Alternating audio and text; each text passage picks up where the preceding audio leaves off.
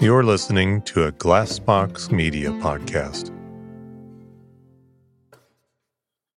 If you love falling asleep to the I Can't Sleep podcast, I think I know of a brand new show for you to wake up to. The Daily Book Club is a podcast where the host, Otis Gray, reads classic stories every day, one chapter at a time. Simple as that. Hear amazing tales read start to finish. Whether you want to get engaged and wrapped up in fantastic stories that have stood the test of time, or you just want to relax and listen to a great book, the Daily Book Club is there for you to get lost in however you like. Right now, Otis is reading The Enchanted April.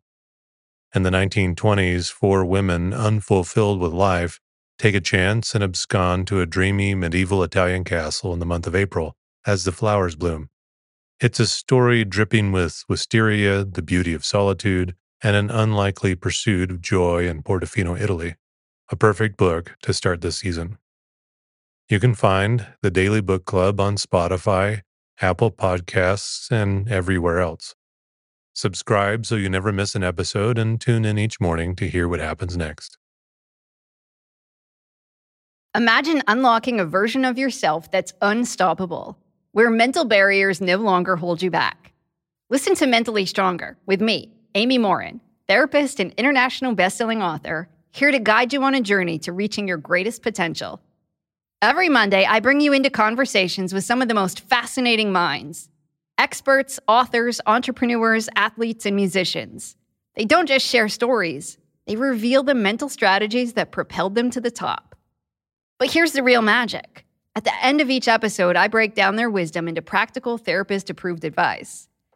In my solo episodes, I dive deep into the techniques that build mental strength. It's like having your own personal therapy session as you discover how to turn these insights into steps you can take right now. This podcast isn't just for those facing mental health challenges. It's for anyone who wants to push their limits, achieve peak performance, and truly thrive.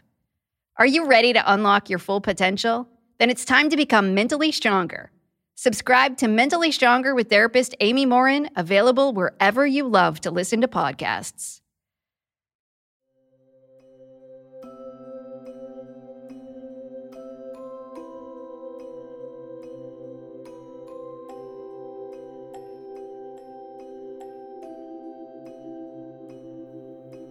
Welcome to the I Can't Sleep podcast, where I read random articles from across the web to bore you to sleep with my soothing voice.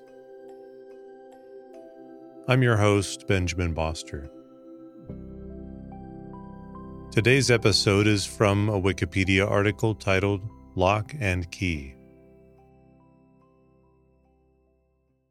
As more people discover the benefits of fasting, including weight loss, enhanced mental and physical performance, and improved gut health, the challenge often lies in the daunting prospect of not eating. That's where Prolon comes in, a groundbreaking plant-based nutrition program that nourishes your body while tricking your cells into thinking they're fasting. Developed over decades at the University of Southern California's Longevity Institute and supported by top U.S. medical centers, Prolon is designed to maintain healthy blood sugar levels, support cardiovascular health, and help reduce abdominal fat. However, Prolon is not just a diet.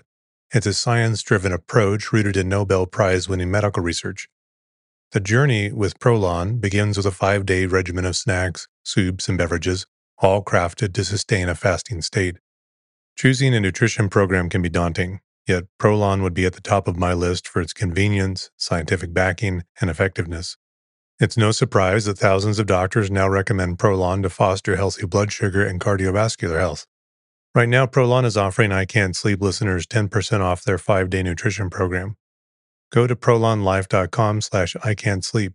That's PROLON life.com/ican'tsleep for this special offer. That's prolonlife.com/ican'tsleep. And thank you to Prolon for sponsoring the podcast.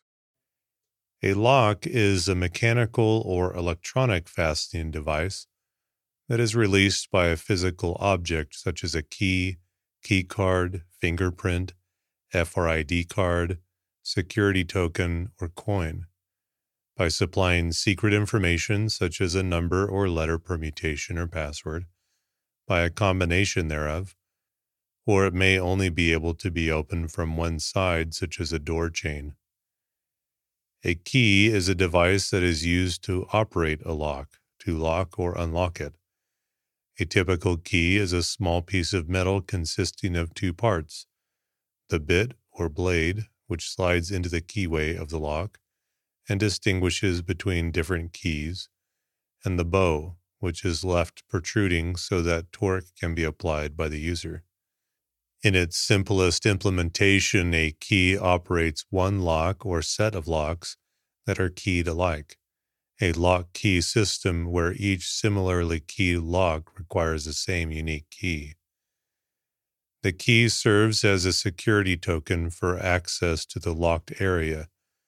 Locks are meant to only allow persons having the correct key to open it and gain access. In more complex mechanical lock key systems, two different keys, one of which is known as the master key, serve to open the lock. Common metals include brass, plated brass, nickel, silver, and steel.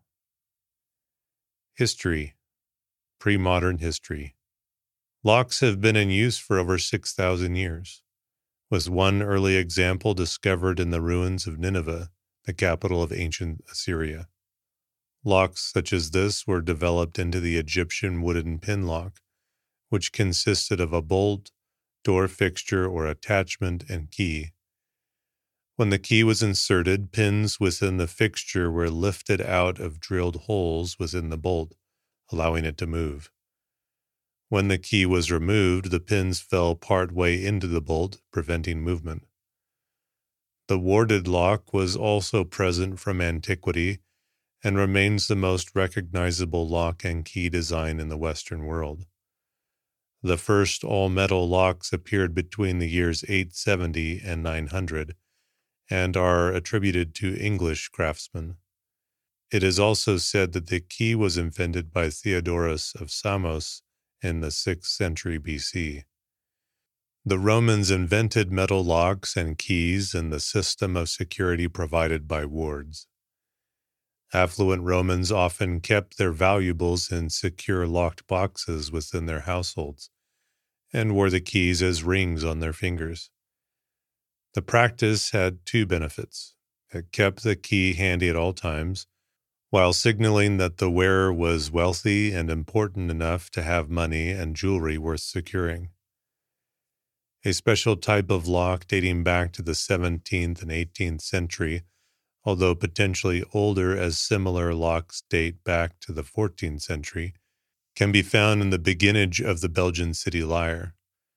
These locks are most likely Gothic locks that were decorated with foliage, often in a V shape surrounding the keyhole. They are often called drunk man's lock. However, the reference to being drunk may be erroneous, as these locks were, according to certain sources, designed in such a way a person can still find the keyhole in the dark, although this might not be the case as the ornaments might have been purely aesthetic. In more recent times, similar locks have been designed. Modern locks. With the onset of the Industrial Revolution in the late 18th century and the concomitant development of precision engineering and component standardization, locks and keys were manufactured with increasing complexity and sophistication. The lever tumbler lock, which uses a set of levers to prevent the bolt from moving in the lock, was invented by Robert Barron in 1778.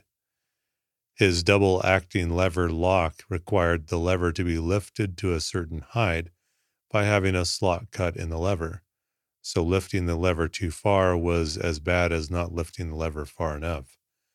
This type of lock is still used today. The lever tumbler lock was greatly improved by Jeremiah Chubb in 1818.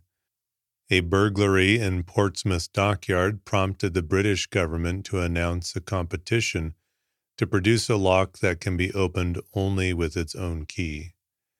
Chubb developed the Chubb detector lock, which incorporated an integral security feature that could frustrate unauthorized access attempts and would indicate to the lock's owner if it had been interfered with.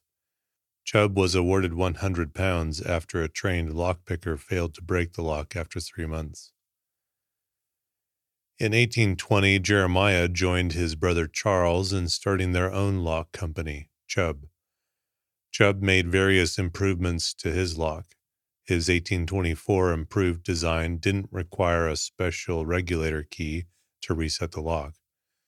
By 1847, his keys used 6 levers rather than 4, and he later introduced a disc that allowed the key to pass but narrowed the field of view, hiding the levers from anybody attempting to pick the lock. The Chubb brothers also received a patent for the first burglar-resisting safe and began production in 1835. The designs of Barron and Chubb were based on the use of movable levers, but Joseph Bramah, a prolific inventor, developed an alternative method in 1784. His lock used a cylindrical key with precise notches along the surface. These moved the metal slides that impeded the turning of the bolt into an exact alignment, allowing the lock to open. The first was at the limits of the precision manufacturing capabilities of the time and was said by its inventor to be unpickable. In the same year, Bramah started the Bramah Locks Company at 124 Piccadilly and displayed the Challenge Lock in the window of his shop from 1790, challenging the artist who can make an instrument that will pick or open this lock for the reward of £200.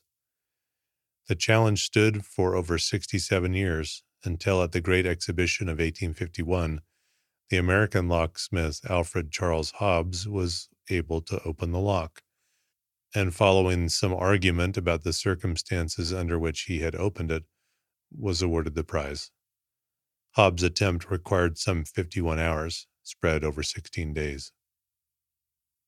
The earliest patent for a double-acting pin tumbler lock was granted to American physician Abraham O. Stansbury in England in 1805.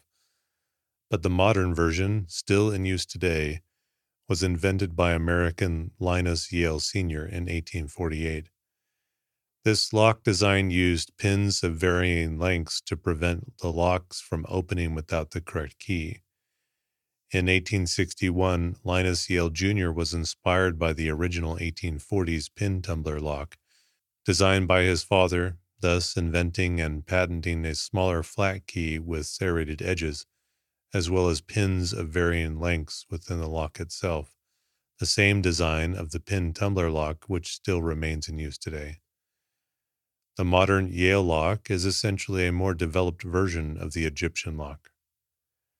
Despite some improvement in key design since, the majority of locks today are still variants of the designs invented by Bramah, Chubb, and Yale. Types of lock: bicycle lock, cam lock, chamber lock, child safety lock, Chubb detector lock, combination lock, cylinder lock, deadbolt, disc tumbler lock, electric strike, electromagnetic lock, electronic lock, lever tumbler lock, lock screen, luggage lock, magnetic keyed lock, mortise lock, padlock, pin tumbler lock, police lock, protector lock, rim lock, time lock, warded lock. With physical keys: pin tumbler lock. Without a key in the lock, the driver pins are pushed downwards, preventing the plug from rotating. Wafer tumbler lock. Without a key in the lock, the wafers are pushed down by springs. The wafers nestle into a groove in the lower part of the outer cylinder, preventing the plug from rotating. Tubular lock. The key pins and driver pins are pushed towards the front of the lock, preventing the plug from rotating. The tubular key has several half-cylinder indentations which align with the pins. A warded lock uses a set of obstructions, or wards, to prevent the lock from opening unless the correct key is inserted.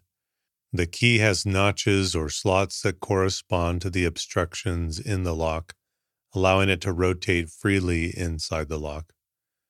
Warded locks are typically reserved for low security applications, as a well-designed skeleton key can successfully open a wide variety of warded locks. The pin tumbler lock uses a set of pins to prevent the lock from opening unless the correct key is inserted. The key has a series of grooves on either side of the key's blade that limit the type of lock the key can slide into. As the key slides into the lock, the horizontal grooves on the blade align with the wards in the keyway, allowing or denying entry to the cylinder. A series of pointed teeth and notches in the blade called bittings then allow pins to move up and down until they are in line with the shear line of the inner and outer cylinder, allowing the cylinder or cam to rotate freely and the lock to open. An additional pin called the master pin is present between the key and driver pins in locks that accept master keys to allow the plug to rotate at multiple pin elevations. A wafer tumbler lock is similar to the pin tumbler lock and works on a similar principle. However, unlike the pin lock, where each pin consists of two or more pieces, each wafer is a single piece. The wafer tumbler lock is often incorrectly referred to as a disc tumbler lock, which uses an entirely different mechanism. The wafer lock is relatively inexpensive to produce and is often used in automobiles and cabinetry. The disc tumbler lock or abloy lock is composed of slotted rotating detainer discs. The lever tumbler lock uses a set of levers to prevent the bolt from moving in the lock. In its simplest form, lifting the tumbler above a certain height will allow the bolt to slide past. Lever locks are commonly recessed inside wooden doors or on some older forms of padlocks, including fire brigade padlocks. A magnetic key lock is a lock mechanism whereby the key utilizes magnets as part of the locking and unlocking mechanism. A magnetic key would use from one to many small magnets oriented so that the north and south poles would equate to a combination to push or pull the lock's internal tumblers, thus releasing the lock. With electronic keys. An electronic lock works by means of an electronic current and is usually connected to an access control system. In addition to the pin and tumbler used in standard locks, electronic locks connect the bolt or cylinder to a motor within the door using a part called an actuator. Types of electronic locks include the following. A key card lock operates with a flat card of similar dimensions as a credit card. In order to open the door, one needs to successfully match the signature within the key card. The lock in a typical remote keyless system operates with a smart key radio transmitter. The lock typically accepts a particular valid code only once, and the smart key transmits a different rolling code every time the button is pressed. Generally, the car door can be opened with either a valid code by radio transmission or with a non-electronic pin tumbler key. The ignition switch may require a transponder car key to both open a pin tumbler lock and also transmit a valid code by radio transmission. A smart lock is an electromechanics lock that gets instructions to lock and unlock the door from an authorized device using a cryptographic key and wireless protocol. Smart locks have begun to be used more commonly in residential areas, often controlled with smartphones. Smart locks are used in co-working spaces and offices to enable keyless office entry. In addition, electronic locks cannot be picked with conventional tools. Locksmithing. Locksmithing is a traditional trade, and in most countries requires completion of an apprenticeship. The level of formal education required varies from country to country. from no qualifications required at all in the UK, to a simple training certificate awarded by an employer, to a full diploma from an engineering college. Locksmiths may be commercial, working out of a storefront, mobile, working out of a vehicle, institutional, or investigational, forensic locksmiths. They may specialize in one aspect of the skill, such as an automotive lock specialist, a master key system specialist, or a safe technician. Many also act as security consultants, but not all security consultants have the skills and knowledge of a locksmith. Historically, locksmiths constructed or repaired an entire lock, including its constituent parts. The rise of cheap mass production has made this less common. The vast majority of locks are repaired through like-for-like replacements, high-security safes and strong boxes being the most common exception.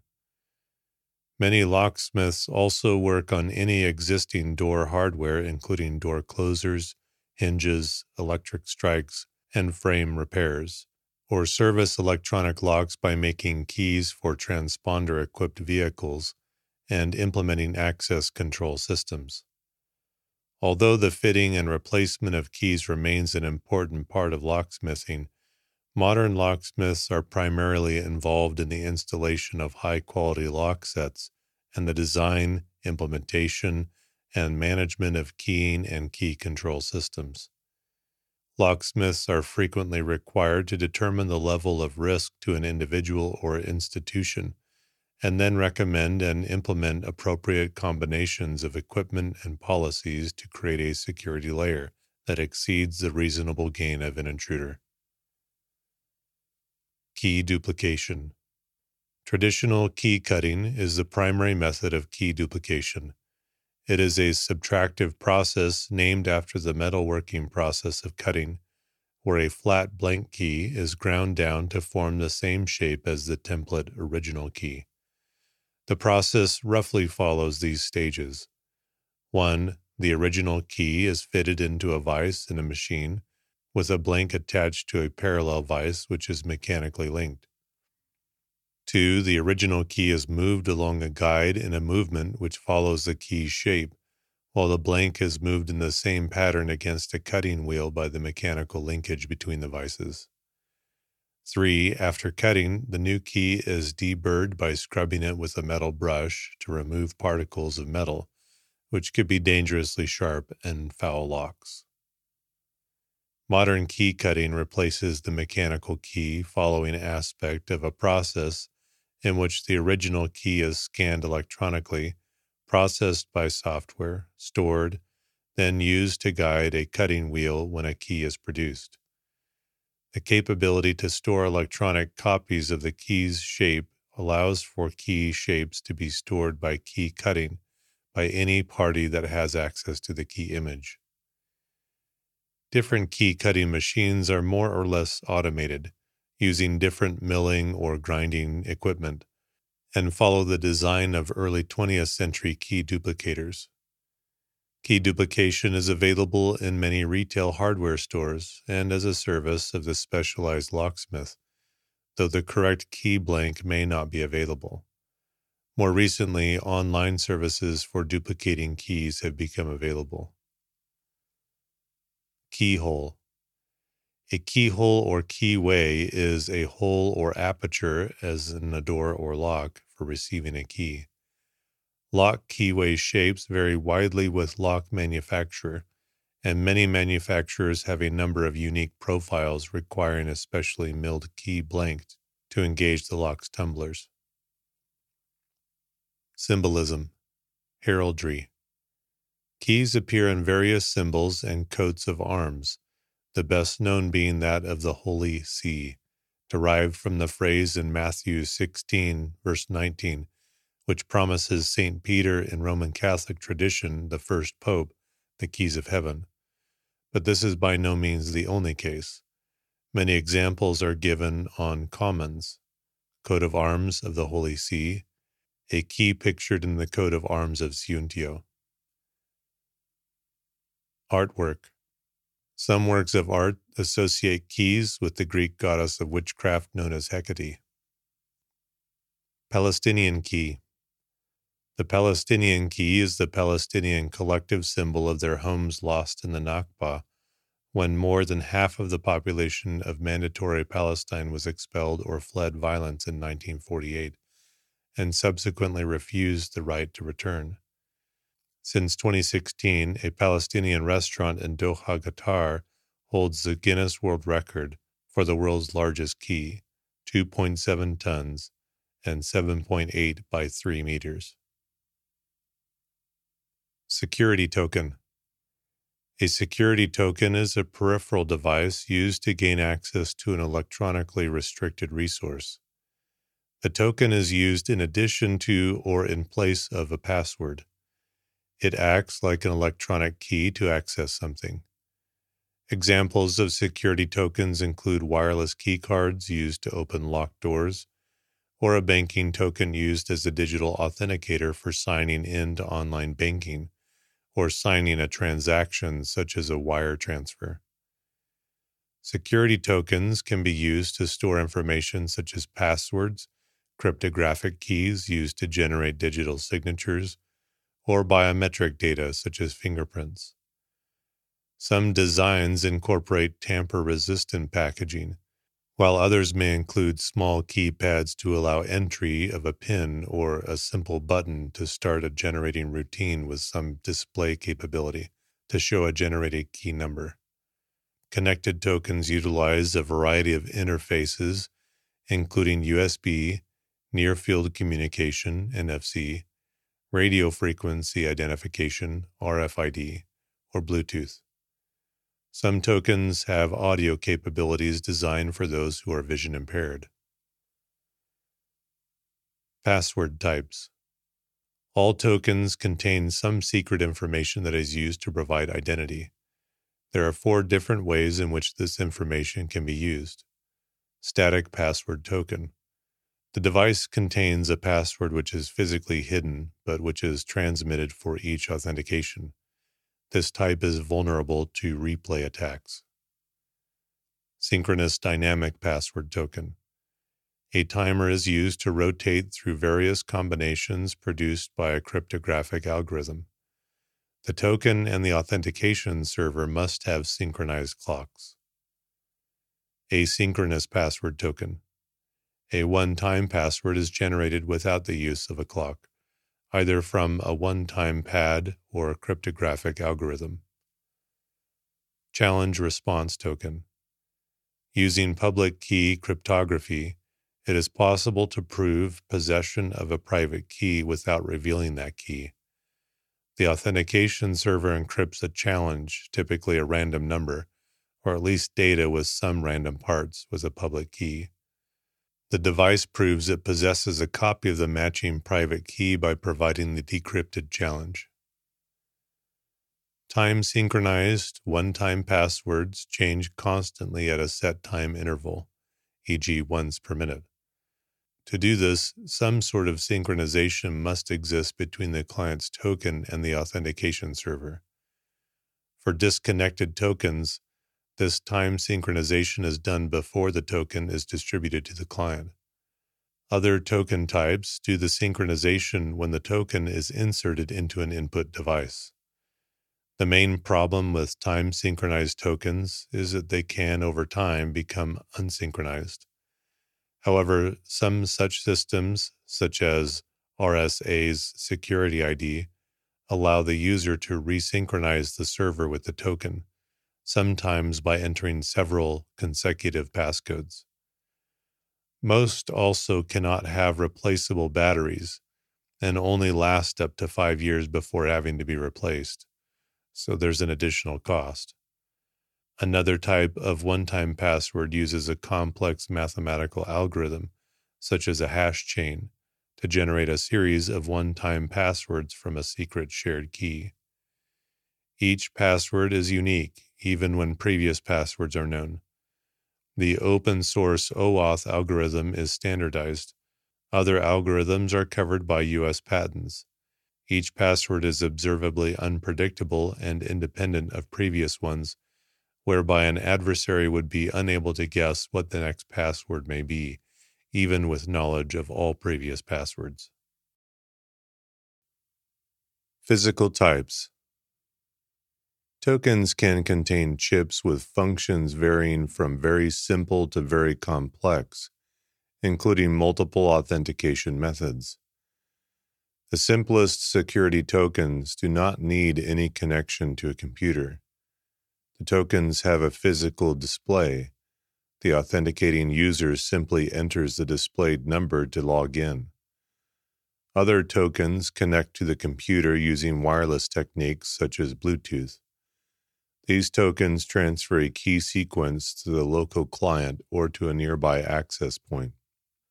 Alternatively, another form of token that has been widely available for many years is a mobile device which communicates using an out-of-band channel like voice, SMS, or USSD. Still, other tokens plug into the computer and may require a PIN. Depending on the type of the token, the computer operating system will then either read the key from the token and perform a cryptographic operation on it, or ask the token's firmware to perform this operation. A related application is the hardware dongle required by some computer programs to prove ownership of the software. The dongle is placed in an input device, and the software accesses the I/O device in question to authorize the use of the software in question. Commercial solutions are provided by a variety of vendors, each with their own proprietary and often patented implementation of variously used security features. Token designs meeting certain security standards are certified in the United States as compliant with FIPS 140, a federal security standard. Tokens without any kind of certification are sometimes viewed as suspect, as they often do not meet accepted government or industry security standards, have not been put through rigorous testing, and likely cannot provide the same level of cryptographic security as token solutions, which have had their designs independently audited by the third-party agencies. Disconnected tokens. Disconnected tokens have neither a physical nor logical connection to the client computer. They typically do not require a special input device, and instead use a built-in screen to display the generated authentication data, which the user enters manually themselves via a keyboard or keypad. Disconnected tokens are the most common type of security token used, usually in combination with a password, in two-factor authentication for online identification. Connected tokens. Connected tokens are tokens that must be physically connected to the computer with which the user is authenticating. Tokens in this category automatically transmit the authentication information to the client computer once a physical connection is made, eliminating the need for the user to manually enter the authentication information. However, in order to use a connection token, the appropriate input device must be installed. The most common types of physical tokens are smart cards and USB tokens, also called security keys, which require a smart card reader and a USB port respectively. Increasingly, FIDO2 tokens, supported by the open specification group FIDO Alliance, have become popular for consumers with mainstream browser support beginning in 2015, and supported by popular websites and social media sites. Older PC card tokens are made to work primarily with laptops. Type 2 PC cards are preferred as a token as they are half as thick as Type 3. The audio jack port is a relatively practical method to establish connection between mobile devices such as iPhone, iPad, and Android, and other accessories. The most well-known device is called Square, a credit card reader for iOS and Android devices. Some use a special purpose interface, e.g. the crypto ignition key deployed by the United States National Security Agency. Tokens can also be used as a photo ID card. Cell phones and PDAs can also serve as security tokens with proper programming. Smart cards. Many connected tokens use smart card technology. Smart cards can be very cheap, around 10 cents, and contain proven security mechanisms as used by financial institutions like cash cards. However, computational performance of smart cards is often rather limited because of extreme low power consumption and ultra-thin form factor requirements. Smart card-based USB tokens, which contain a smart card chip inside, provide the functionality of both USB tokens and smart cards. They enable a broad range of security solutions and provide the abilities and security of a traditional smart card without requiring a unique input device. From the computer operating system's point of view, such a token is a USB-connected smart card reader with one non-removable smart card present. Contactless tokens. Unlike connected tokens, contactless tokens form a logical connection to the client computer, but do not require a physical connection. The absence of the need for physical contact makes them more convenient than both connected and disconnected tokens. As a result, contactless tokens are a popular choice for keyless entry systems and electronic payment solutions such as Mobile SpeedPass, which uses RFID to transmit authentication info from a keychain token. However, there have been various security concerns raised about RFID tokens after researchers at Johns Hopkins University and RSA Laboratories discovered that RFID tags could be easily cracked and cloned. Another downside is that contactless tokens have relatively short battery lives, usually only 5 to 6 years, which is low compared to USB tokens, which may last more than 10 years. Some tokens, however, do allow the batteries to be changed, thus reducing costs. Bluetooth tokens.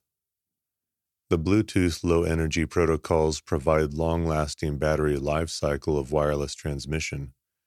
The transmission of inherent Bluetooth identity data is the lowest quality for supporting authentication. A bidirectional connection for transactional data interchange serves for the most sophisticated authentication procedures. Although the automatic transmission power control attempts for radial distance estimates, the escape is available apart from the standardized Bluetooth power control algorithm to provide a calibration on minimally required transmission power. Bluetooth tokens are often combined with a USB token, thus working in both a connected and a disconnected state. Bluetooth authentication works when closer than 32 feet. When the Bluetooth link is not properly operable, the token may be inserted into a USB input device to function. Another combination is with a smart card to store locally larger amounts of identity data and process information as well. Another is a contactless BLE token that combines secure storage and tokenized release of fingerprint credentials. In the USB mode of operation, sign-off requires care for the token while mechanically coupled to the USB plug. The advantage with the Bluetooth mode of operation is the option of combining sign-off with distance metrics. Respective products are in preparation, following the concepts of electronic leash. NFC tokens. Near-field communication NFC tokens combined with a Bluetooth token may operate in several modes, thus working in both a connected and a disconnected state. NFC authentication works when closer than 1 foot. The NFC protocol bridges short distances to the reader, while the Bluetooth connection serves for data provisions with the token to enable authentication.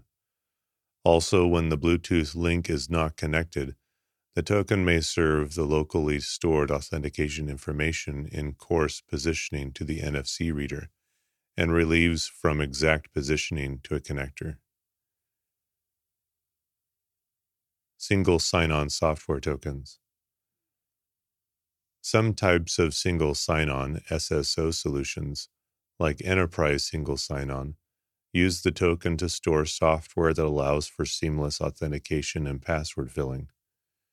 As the passwords are stored on the token, users need not remember their passwords and therefore can select more secure passwords or have more secure passwords assigned.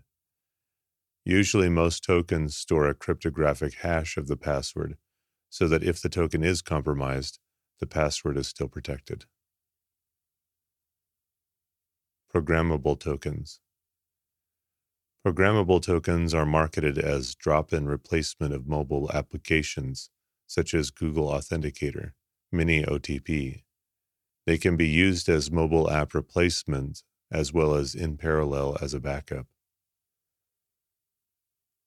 Vulnerabilities, loss, and theft. The simplest vulnerability with any password container is theft or loss of the device. The chances of this happening or happening unaware can be reduced with physical security measures such as locks, electronic leash, or body sensor and alarm.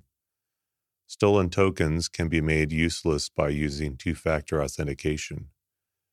Commonly, in order to authenticate, a personal identification number, PIN, must be entered along with the information provided by the token the same time as the output of the token.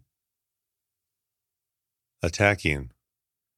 Any system which allows users to authenticate via an untrusted network, such as the Internet, is vulnerable to man-in-the-middle attacks. In this type of attack, an attacker acts as the go-between of the user and the legitimate system, soliciting the token output from the legitimate user and then supplying it to the authentication system themselves. Since the token value is mathematically correct, the authentication succeeds and the fraudster is granted access. In 2006, Citibank was a victim of an attack when its hardware token-equipped business users became the victims of a large Ukrainian-based man-in-the-middle phishing operation. Breach of codes. In 2012, the Prosecco research team at INRAE Paris Rocancourt developed an efficient method of extracting the secret key from several PKCS number 11 cryptographic devices. These findings were documented in INRAE Technical Report RR-7944, ID HAL-00691958, and published at Crypto 2012. Digital signature. Trusted as a regular handwritten signature, the digital signature must be made with a private key known only to the person authorized to make the signature. Tokens that allow secure onboard generation and storage of private keys enable secure digital signatures, and can also be used for user authentication, as the private key also serves as a proof of the user's identity. For tokens to identify the user, all tokens must have some kind of number that is unique. Not all approaches fully qualify as digital signatures according to some national laws. Tokens with no onboard keyboard or another user interface cannot be used in some signing scenarios, such as confirming a bank transaction based on the bank account number that the funds are to be transferred to. Authentication is the act of proving an assertion, such as the identity of a computer system user. In contrast with identification, the act of indicating a person or thing's identity, authentication is the process of verifying that identity. It might involve validating personal identity documents, verifying the authenticity of a website with a digital certificate, determining the age of an artifact by carbon dating, or ensuring that a product or document is not counterfeit. Authentication is relevant to multiple fields.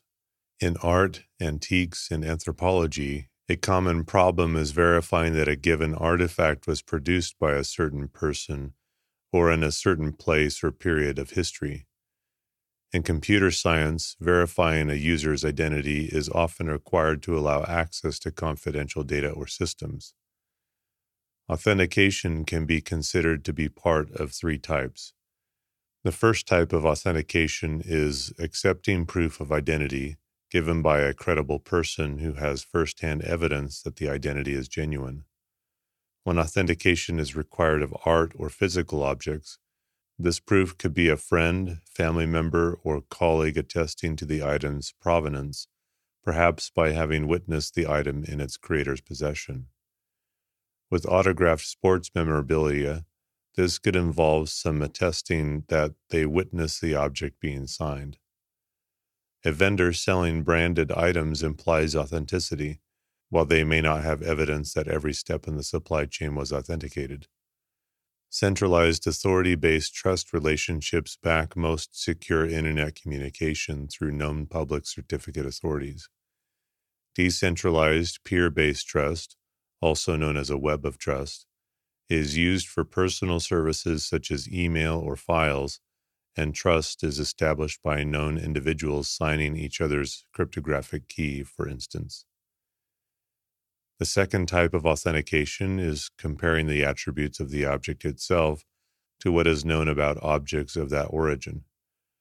For example, an art expert might look for similarities in the style of painting, check the location and form of a signature, or compare the object to an old photograph.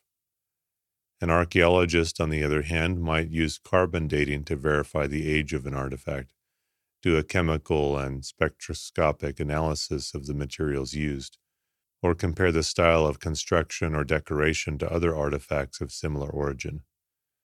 The physics of sound and light and comparison with a known physical environment can be used to examine the authenticity of audio recordings, photographs, or videos. Documents can be verified as being created on ink or paper, readily available at the time of the item's implied creation. Attribute comparison may be vulnerable to forgery. In general, it relies on the facts that creating a forgery indistinguishable from a genuine artifact requires expert knowledge, that mistakes are easily made, and that the amount of effort required to do so is considerably greater than the amount of profit that can be gained from the forgery. In art and antiques, certificates are of great importance for authenticating an object of interest and value. Certificates can, however, also be forged, and the authentication of these poses a problem. For instance, the son of Han van Meegeren, the well-known art forger, forged the work of his father and provided a certificate for its provenance as well. Criminal and civil penalties for fraud, forgery, and counterfeiting can reduce the incentive for falsification depending on the risk of getting caught. Currency and other financial instruments commonly use this second type of authentication method. Bills, coins, and checks incorporate hard-to-duplicate physical features, such as fine printing or engraving, distinctive feel, watermarks, and holographic imagery, which are easy for trained receivers to verify. The third type of authentication relies on documentation or other external affirmations.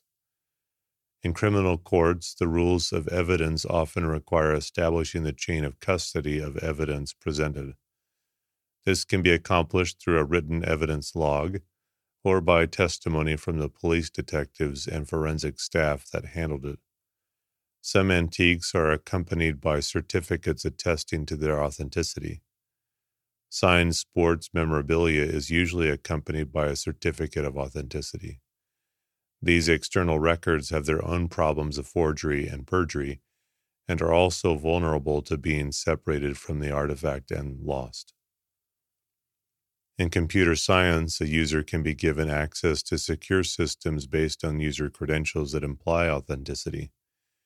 A network administrator can give a user a password or provide the user with a key card or other access devices to allow system access. In this case, authenticity is implied but not guaranteed. Consumer goods such as pharmaceuticals, perfume, and clothing can use all forms of authentication to prevent counterfeit goods from taking advantage of a popular brand's reputation. Having an item for sale in a reputable store implicitly attests to its being genuine, the first type of authentication. The second type of authentication might involve comparing the quality and craftsmanship of an item, such as an expensive handbag, to genuine articles. The third type of authentication could be the presence of a trademark on the item, which is a legally protected marking or any other identifying features which aids consumers in the identification of genuine brand name goods. With software, companies have taken great steps to protect from counterfeiters, including adding holograms, security rings, security threads, and color shifting ink.